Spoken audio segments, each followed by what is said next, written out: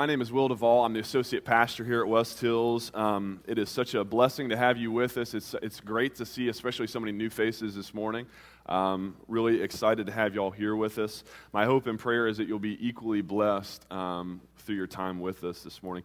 This summer, we have been examining some of the simple prayers of the Bible. That's our sermon series right now, and specifically what they have to teach us about our own prayer lives. And specifically last week, we started our 4-part sub-series within the series, zooming in specifically on the Lord's Prayer. And so in part 1, last week we studied verses 5 through 9a, the context for the prayer that Jesus is going to teach us these next 3 weeks. And mostly we learned last week how not to pray. We learned not to pray like the atheists who don't pray at all and view God as irrelevant. We don't pray to be seen like the religious hypocrites who treat God as a means to an end.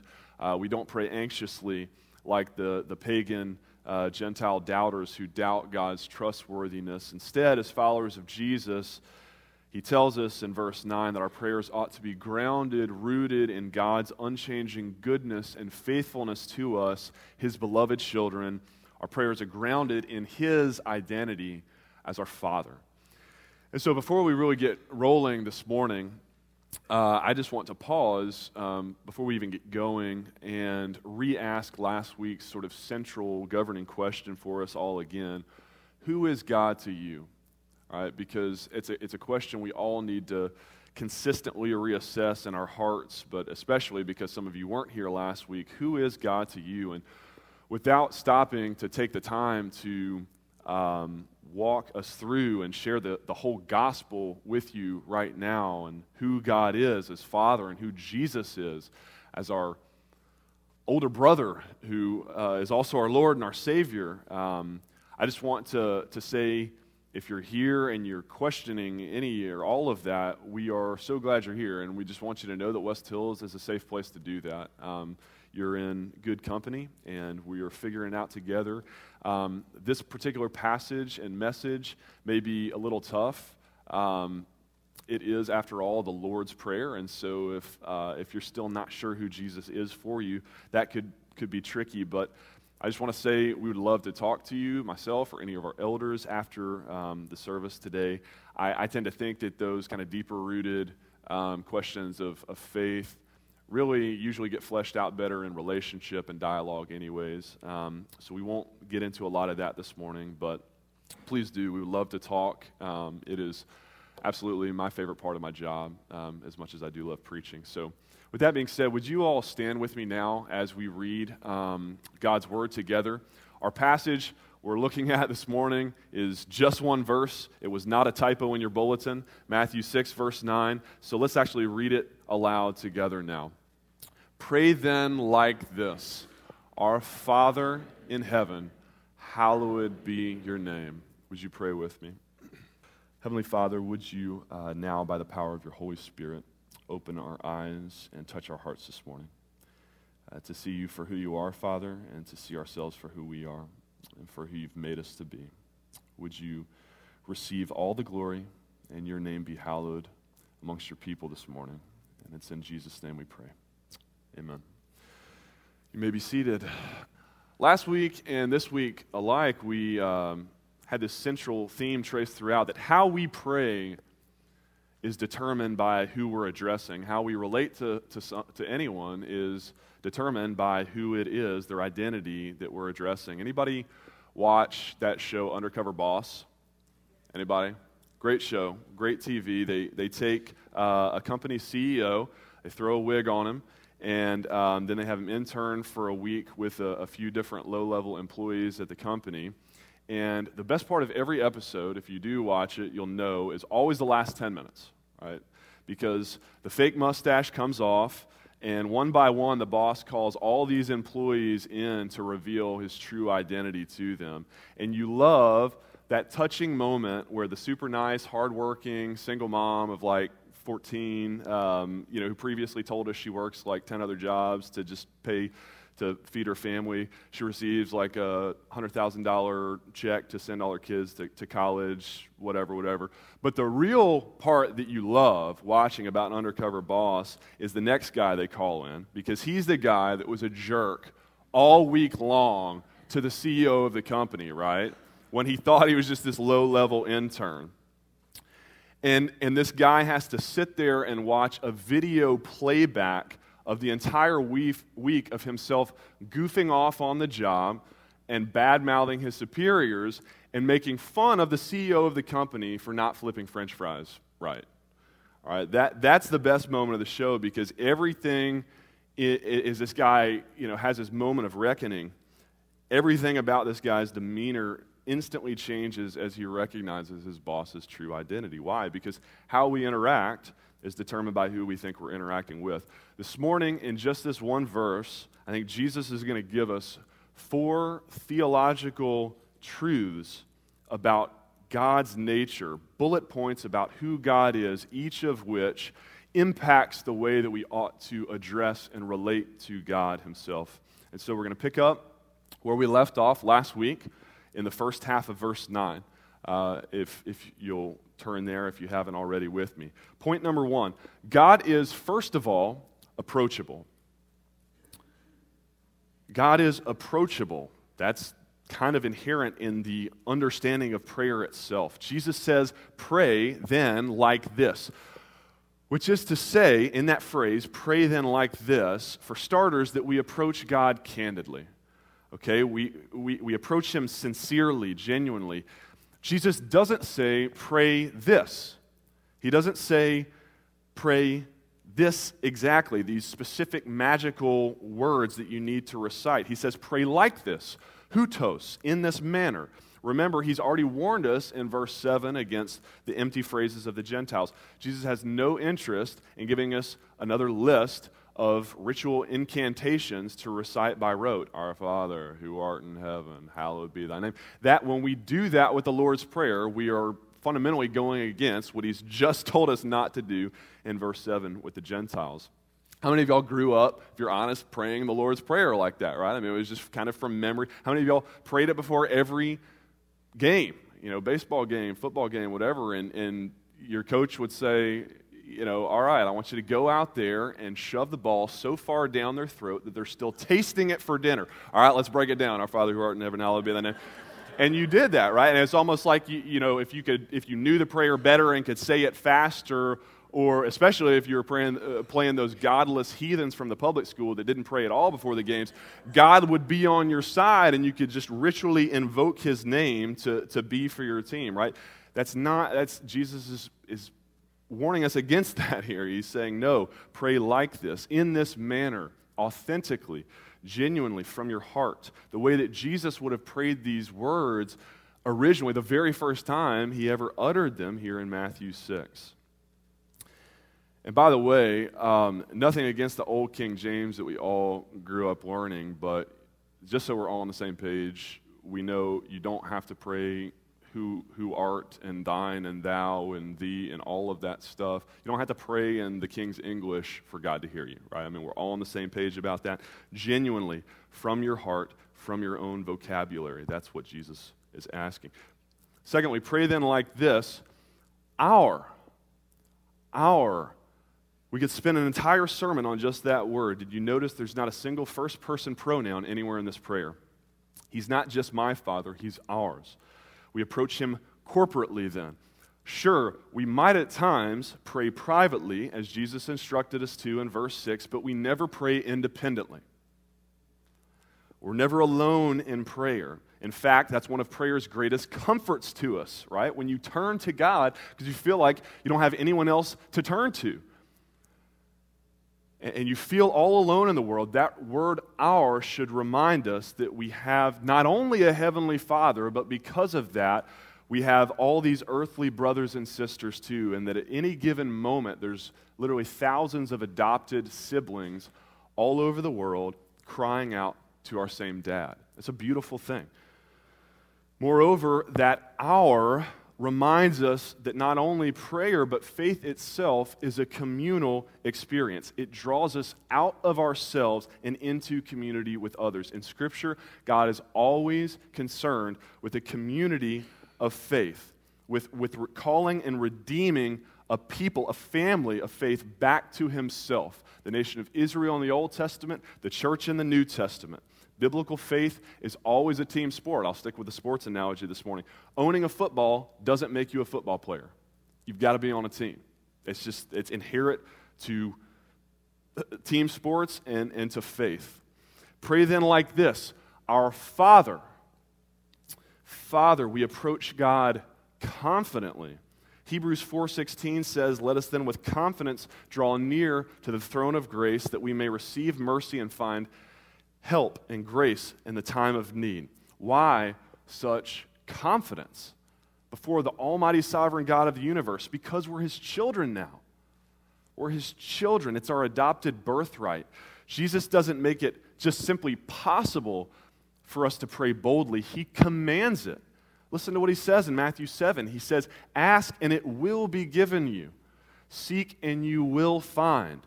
He says in John 14, "Go on, ask me anything in my name, try me, and I'll do it."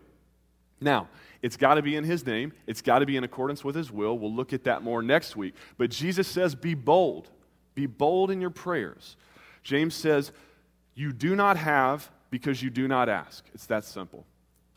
1 John puts it this way, and this is the confidence that we have toward him, that if we ask anything according to his will, he hears us. And if we know that he hears us in whatever we ask, we know that we have the request that we have asked him.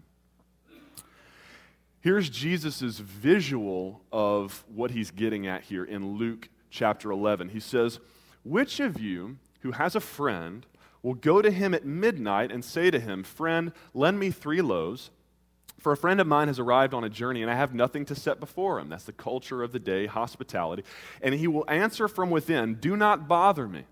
The door is now shut, and my children are with me in bed. I cannot get up and give you anything.' I tell you, though he will not get up and give him anything because he's his friend, yet because of his impudence," that's all right, I had to look it up too. It literally means his shameless boldness, his barefaced audacity. Because of the sheer embarrassing nerve and annoyance of this guy, his buddy will rise and give him whatever he needs. Do we understand what Jesus just ordered us to do in his word? Jesus just ordered you to bother God. Pester him. Isaiah 62 says, "Give him no rest." What kind of God would not only invite that from us, but expect it? Only the kind of God who is Father. Here's how Pastor Tim Keller says it. He tells a story of serving on an interfaith panel with a Muslim imam who asked him how he could dare to bother God, the sovereign Lord of the universe, for his daily bread, for forgiveness from his trespasses, for guidance, for deliverance, for all the petitions, the botherings that Jesus is going to instruct us in 2 weeks from now in the Lord's Prayer. And Keller said, "I'd never really considered it before, but I realized in that moment that Islam has no concept of God as Father." And the way that Keller puts it so beautifully is the only person that dares to wake a king up at 3 a.m. for a glass of water is his child. Right? You wake me up at 3 in the morning for a glass of water or a loaf of bread or in the middle of an existential crisis, and probably, unless you're on fire or something, it can wait until the morning. But if Ellery wakes me up, I'm her father. She's my daughter, right? She has free reign to wake me up whenever she needs to. And Polly's laughing because she's like, "Can I get that in writing?" Because she's a much lighter sleeper than me, and so she tends to bear the brunt of Ellery's wakings in the middle of the night. You're an awesome mom. Point number 2, our Father in heaven. In heaven, Jesus highlights here that God is transcendent. He is transcendent, and so we revere him humbly. We'll check back with the dictionary again. Transcendent means beyond or above the range of normal or merely physical human experience, existing apart from and not subject to the limitations of the material universe. Jesus immediately shifts us from the intimacy and the immanence, the closeness of God as Daddy, to remind us that He's also in heaven. Yes, He's closer to us than our very breath, but at the same time, He's also so far above us and beyond us that we can never dream of comprehending Him, much less having a relationship with Him, unless He willingly condescends to our level. That is the kind of God. He's so much bigger and mightier and higher than us. Isaiah 55, 8 and 9, for as the heavens are higher than the earth, so are my ways higher than your ways, and my thoughts than your thoughts, declares the Lord. He's equally immanent and transcendent.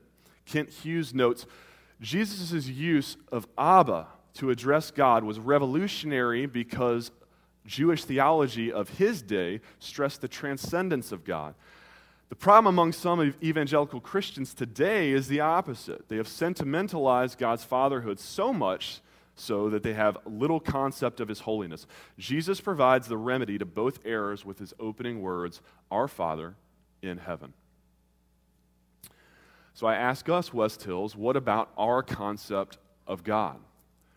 I read a recent blog post this week from a pastor who, after one of his sermons, decided to leave the last 5 minutes open for a time of congregational responsive spontaneous prayer, and specifically he encouraged them to pray over the attributes of God. And what he said was, what stood out to him the most was not the attributes that they named, but the ones that they didn't. I mean, you could probably guess. God, you are loving, merciful, forgiving, compassionate, kind, good, Father, all true, all essential to God's nature and who He is. But the pastor reflected, you know what? I think if we'd asked Isaiah or Daniel or Ezekiel or really any of the prophets from the Old Testament who wrote over a sixth of the Bible, or Moses who wrote another sixth of the Bible, or really anyone from the Old Testament for sure, and probably most of the New Testament writers as well, if we'd asked them, I bet the number one answer you would hear is, God, you are terrifying. Terrifying. And remember, He is the same today, yesterday, and tomorrow. Right? There's no such thing as an Old Testament God and a New Testament God. And if you don't believe me about the terrifying thing, just notice the way that some of these men and authors from both Testaments react upon having firsthand encounters with God. Let's consider a couple examples this morning. Moses, in Exodus 33, when he asked to see God's glory as a sign of reassurance before leading Israel towards the promised land, here's what we hear. Moses said, "Please show me your glory." And God said, "I will make all my goodness pass before you and will proclaim before you my name, the Lord. But," he said, "you cannot see my face, for man shall not see me and live." You'll die. You can't encounter me, Moses. You'll die. Daniel, this brother straight up stared lions down without sweating in the lion's den. But when God shows up, he says, "My radiant appearance was fearfully changed, and I retained no strength. Then I heard the sound of his words, and I fell on my face in a deep sleep with my face on the ground. And behold, a hand touched me and set me trembling on my hands and knees. I turned my face toward the ground and was mute. How can my Lord's servant talk with my Lord? For now no strength remains in me, and no breath is left in me." How about the priests? I mean, surely these guys, it is their entire job to mediate between the people and God. Being in the presence of the Lord is what they do. And yet when Solomon dedicates his temple in 1 Kings 8, this is what we hear. "And when the priests came out of the holy place, a cloud filled the house of the Lord, so that the priests could not stand to minister because of the cloud, for the glory of the Lord filled the house of the Lord." Or overcome with God's presence. We sang this morning, "Holy Spirit, you're welcome here. Come, invade this place with your presence." That's beautiful, but we've got to be careful what we're asking for, right? These guys, you fall as if dead when God is in your presence. And in the New Testament, how about Saul/Paul's conversion experience of the resurrected Jesus in Acts chapter 9? He tells us it left him blinded for 3 days. He couldn't eat or drink anything. Or read John's reaction when God called him to write the book of Revelation. He said, I heard behind me a loud voice like a trumpet saying, write what you see in a book. Then I turned to see the voice that was speaking to me, and on turning I saw one like the Son of Man, clothed with a long robe and with a golden sash around his chest. The hairs of his head were white, like white wool, like snow. His eyes were like a flame of fire. His feet like burnished bronze, refined in a furnace. His voice was like the roar of many waters. In his right hand he held 7 stars. From his mouth came a sharp two-edged sword, and his face was like the shining sun in full strength. Quick public service announcement. There is a total solar eclipse happening in 2 weeks. The first one that will be visible from the continental United States in like 70 years. Don't look at it. I listened to an entire NPR special about this. You will go blind, okay? So buy the special glasses if you really want to see it. But that's what John is doing here. He's staring straight into the sun. He's blinded, right? And when I saw him, I fell at his feet as though dead. So, to recap, blinded, muted, paralyzed, as if dead.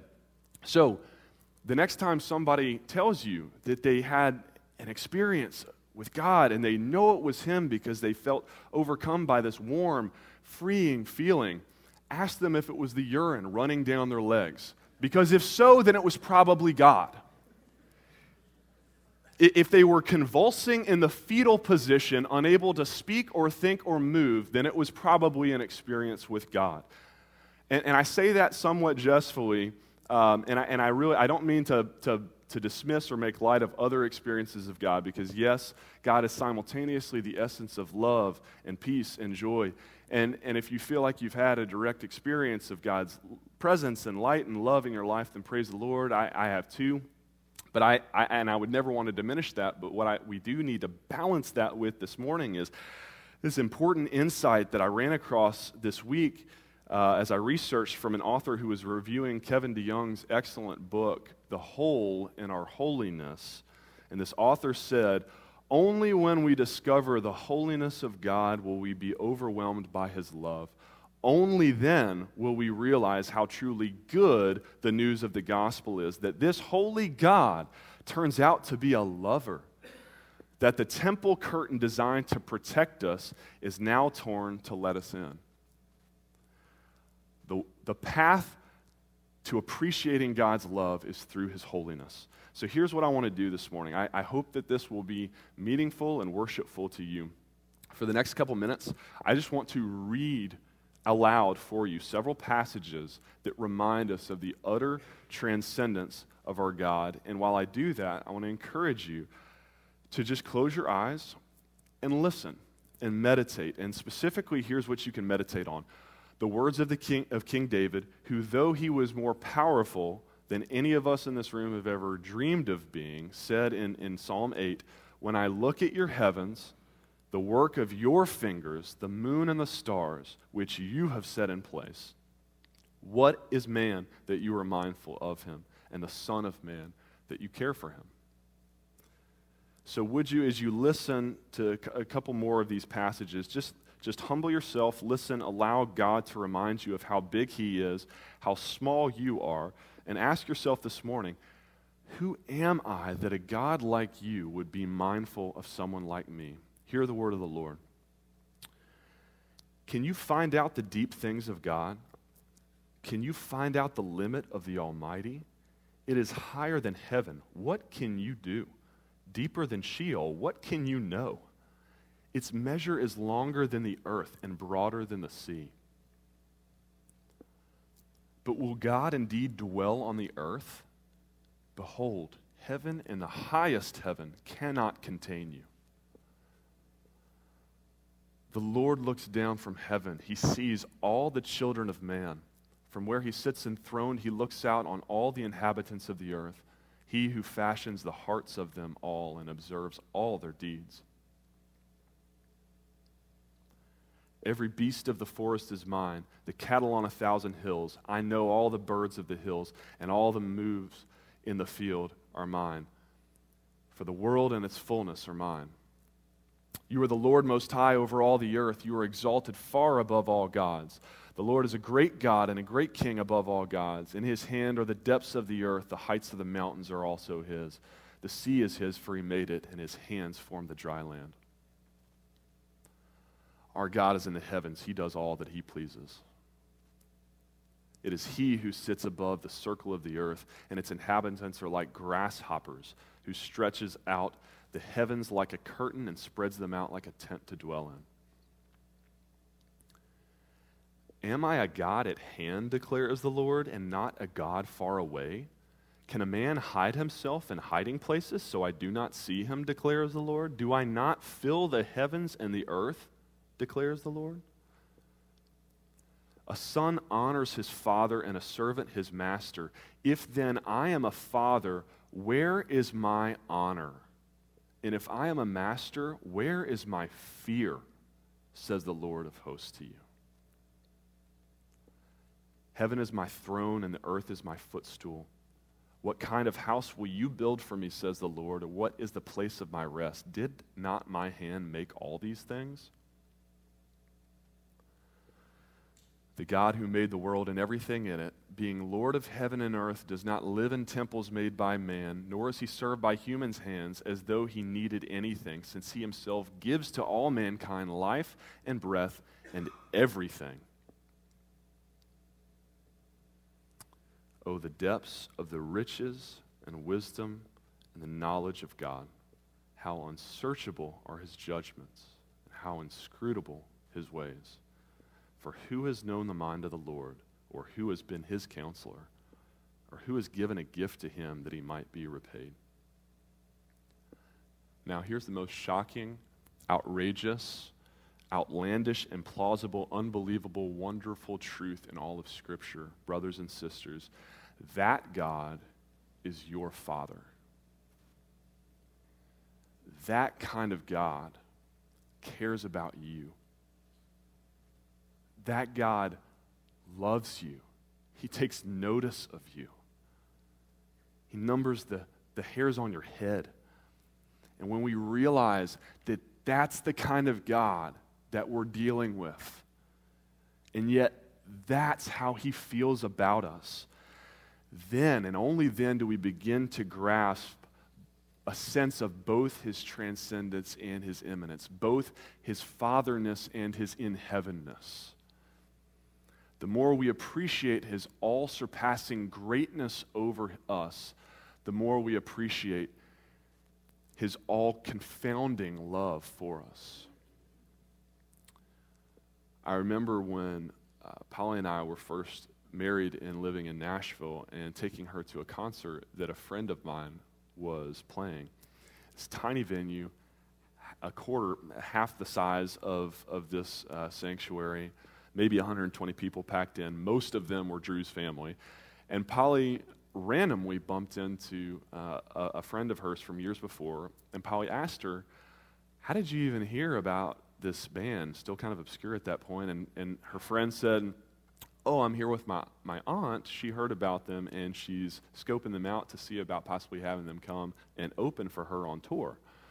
So Polly naturally said, your aunt?" And she said, "Yeah, my Aunt Amy." And Polly said, "Amy?" She said, "Come on, we've definitely talked about this. Amy Grant, my aunt." And you have to understand that my wife would have been totally starstruck to have met Amy Grant's former backup vocalist understudy, because she just loves her some Amy Grant that much. So after I finished helping her pick her jaw up off the floor, her friend asked, "So, do you want to meet her?" And you remember that we just read the Moses encounter from Exodus 33, and you remember when he comes off the mountain and he's glowing like a human flashlight. So for like the next month, Polly's just glowing after this 5-minute conversation with Amy Grant, and I'm struggling with a massive inferiority complex. Like, how am I ever going to be able to make my wife happy again when she's met Amy Grant? My question for us this morning is, do we approach the one who made the stars with the same sense of starstruck awe and wonder?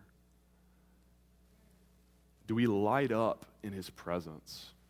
And do we recognize the undeserved privilege that it is to even be able to address him? Or if we're honest, has God become kind of familiar to us? I mean, even ordinary, we might say, our relationship with God. There's nothing ordinary about the God that we worship. He is transcendent. He deserves every bit of awe and wonder and reverence that we could give him. We revere him humbly. And because he is transcendent, point number 3, our Father in heaven, hallowed be. Hallowed, don't even bother closing your dictionary app for this week's sermon. Hallowed is the passive verbal tense of the word holy. To hallow means to make holy. And so to pray, hallowed be your name, I think has two subtly but significantly different meanings. And I'll get to the second one in our concluding point number 4 in a moment. But first of all, when Jesus says, hallowed be your name, one meaning that he has in mind is this, I think. God, holy is your name. And not in like the grammatically incorrect rap song version of this, like, hallowed be your name, God, you be so holy. Not like that, but it's more like your name will be hallowed, God, because you are so holy. God, may you hallow your holy name. Now, to really get what Jesus is saying here, I think we got to grasp both what he means by the word holy and what he means by the word name. So to be holy is to be set apart, is to be totally unique, different, special. Throughout Scripture, God is, above all else, holy. It's of all the attributes of God, his goodness, perfection, love, mercy, holiness is referenced more frequently in Scripture than any other. God is holy. So to hallow, to make holy, means to set apart, or another fancy Bible word, to consecrate, to sanctify. Now, this idea of hallowing God's name, it's not original to Jesus. It's all over the place in the Old Testament. In Leviticus 22, God commanded his people, you shall keep my commandments and do them. I am the Lord, and you shall not profane my holy name, that I may be sanctified among the people of Israel. And then later, when they disobey and they do profane his name, God proclaims years later in Ezekiel 36, God, for the sake of my holy name, I will vindicate the holiness of my great name, which has been profaned, and the nations will know that I am the Lord. You and I probably recognize this concept of hallowing God's name most prominently today as the third of God's top 10 greatest commandments, right? You shall not take the name of the Lord your God in vain. The meaning of which goes way beyond just not dropping the GD bomb when you stub your toe. That is not just what God is saying here. The Hebraic idea of taking in vain means to take lightly, casually, to treat it flippantly, to treat the Lord's name like you would any other name, any other word. Think of the story when God reveals his name for the first time in history to Moses in the burning bush in Exodus 3.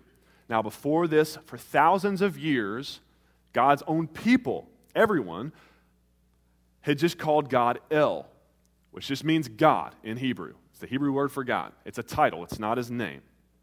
But then in Exodus 3, God tells Moses to go set my people free from slavery in Egypt. And Moses asks, why in the world are they going to listen to me? And God says, you tell them that I am sent you. Yahweh.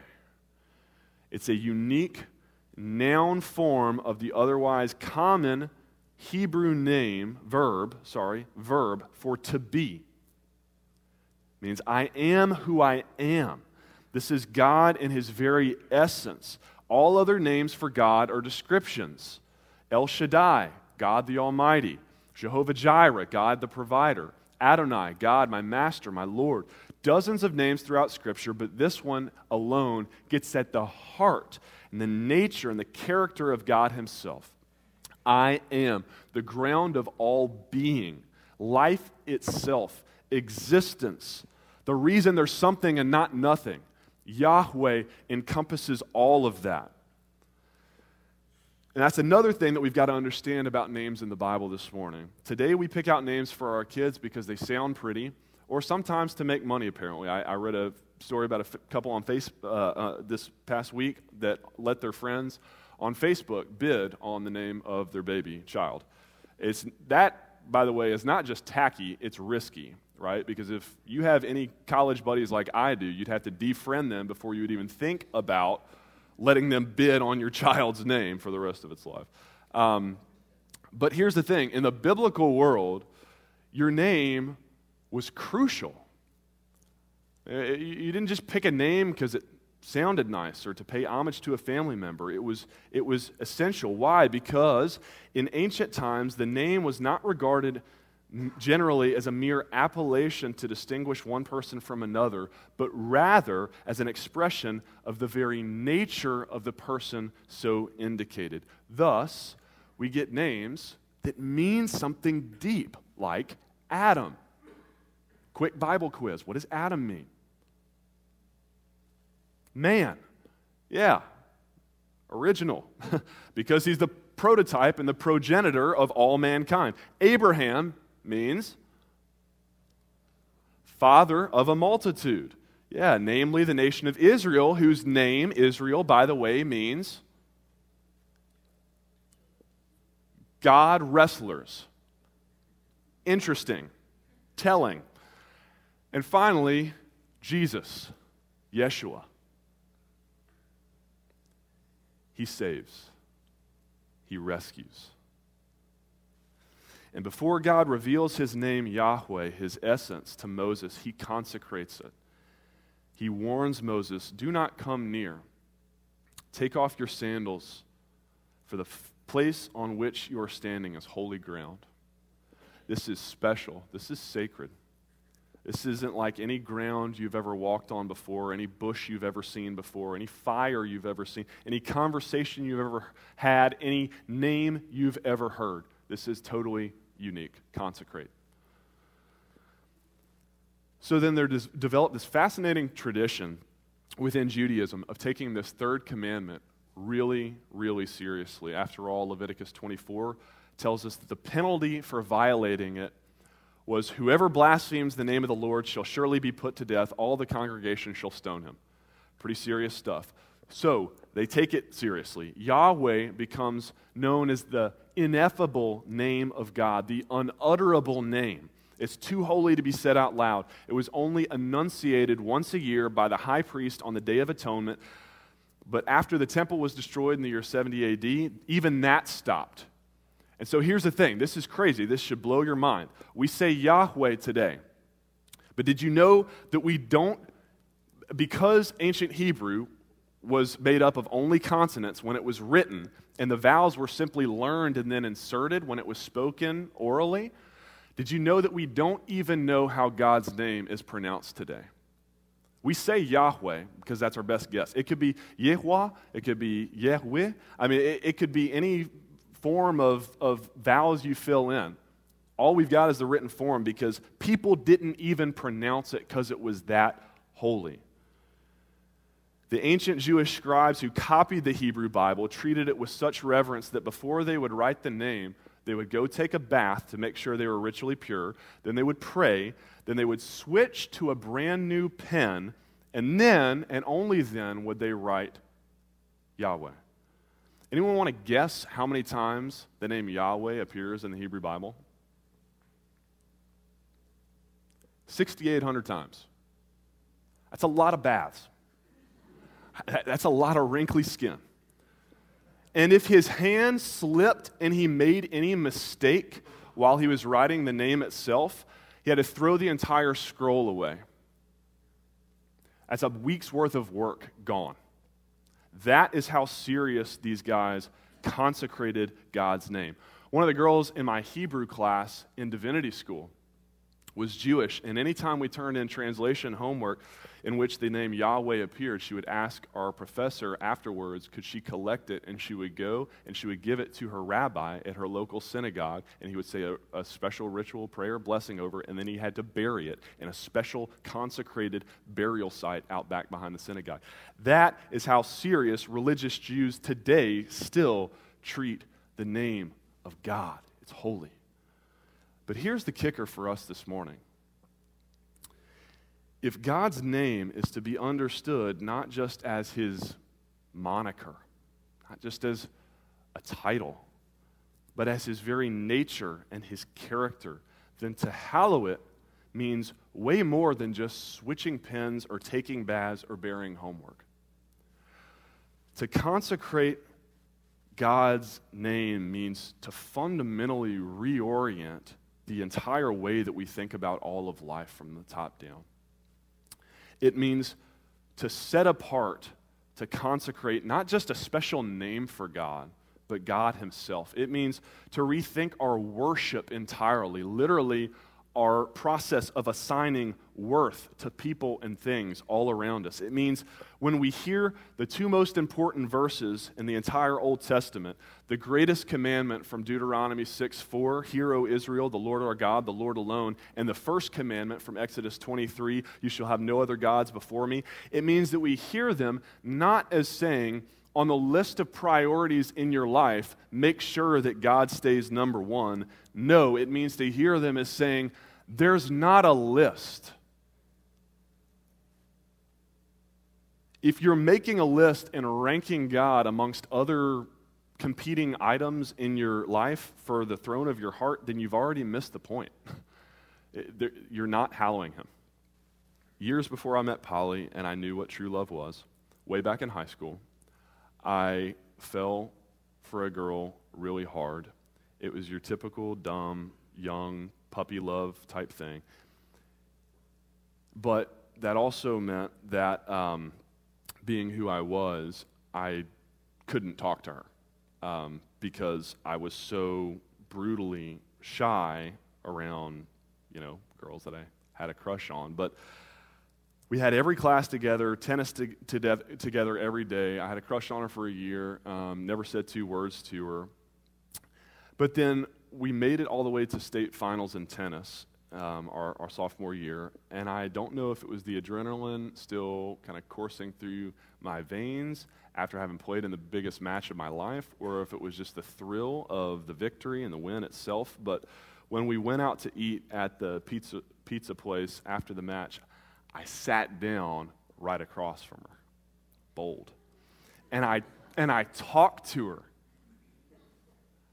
the entire meal about nothing. And it was awesome. It was my, high school hormonal teenager Amy Grant moment. And to this day, I don't remember a word that we discussed. But the one thing I remember, and here's why I tell the story, and you're going to laugh at how stupid this is. But does anybody remember that Nelly Furtado song, I'm Like a Bird? Dumbest song ever written. Lyrics make no sense.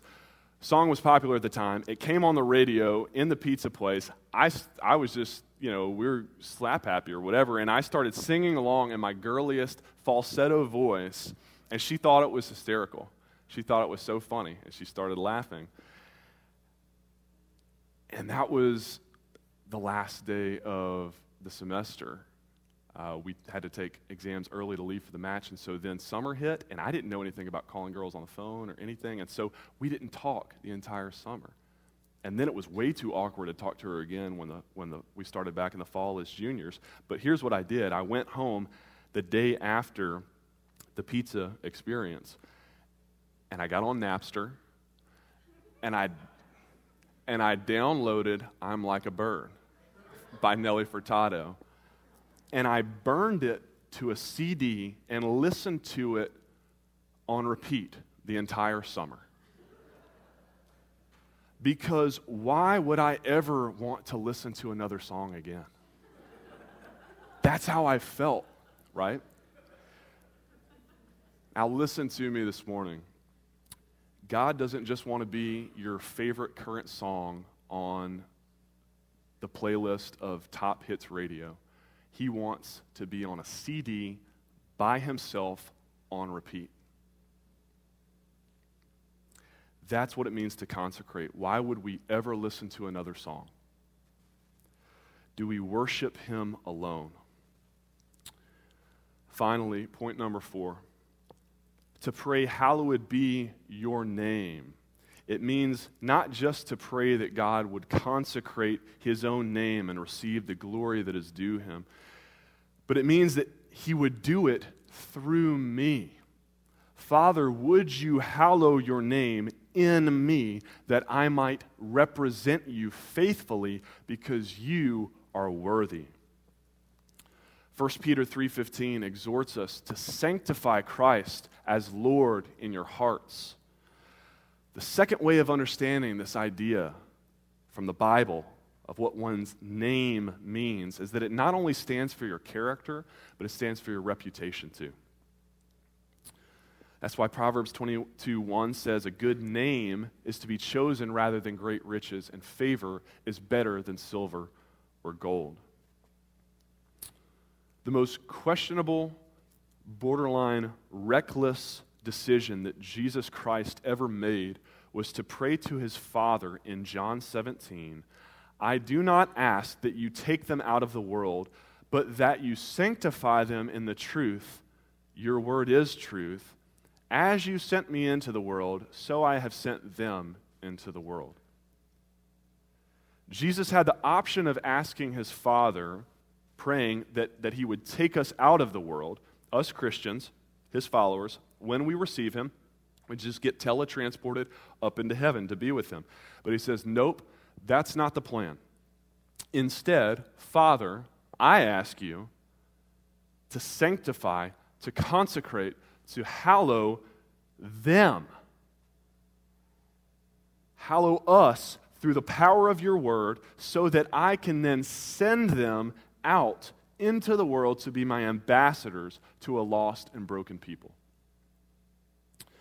And the most simultaneously profound and the most dangerous label that you and I will ever claim over our lives is Christian. It literally means little Christ. How audacious of us to claim the name of Jesus. Do we have the faintest notion of just how holy, how utterly holy and transcendent that name is that we're claiming? But that's exactly what he tells us to do, right? We're adopted into his family. We take Christ's name as our own, and Jesus says, now you go and be my hands and feet on the earth. Represent the family name well. You will be my witnesses to the ends of the earth. Let your light shine so that when people see you, they actually see me shining through you. That's the plan. That's the plan, is for you and me to be the way that lost people see God and get saved in this world. No pressure. Paul instructs us to walk in a manner worthy of the calling to which we have been called. Can you imagine a higher calling? To claim his name. Anybody else ever feel like God should have maybe checked with us before making this the plan? Like peeked under the hood a little more closely to see what he's working with here before this became the plan? I know, at least for me, I many times feel like I just want to throw my hands up with Paul in Romans 7:18 and say, nothing good dwells in me. But here's the thing. I guess that's why Jesus made it a prayer. Right? And I guess that's why he prays it in the passive tense. It's not, Father, I'll hallow your name. It's not, Father, give me the strength to let me hallow your name. Father, hallowed be your name. Let's pray. Father in heaven, when we think about your transcendence and your holiness, we're convicted of our sin, of just how mortal, earthly, finite, creaturely, broken, in need, sinful we are. Father, nothing good dwells in us, but you are the source of all goodness. And the fact that you would condescend to us, to show yourself to us in a way we could understand, in a person we could hear from, touch, feel, and love, follow. It is so humbling. Yet, Father, would it be so motivating to us this morning?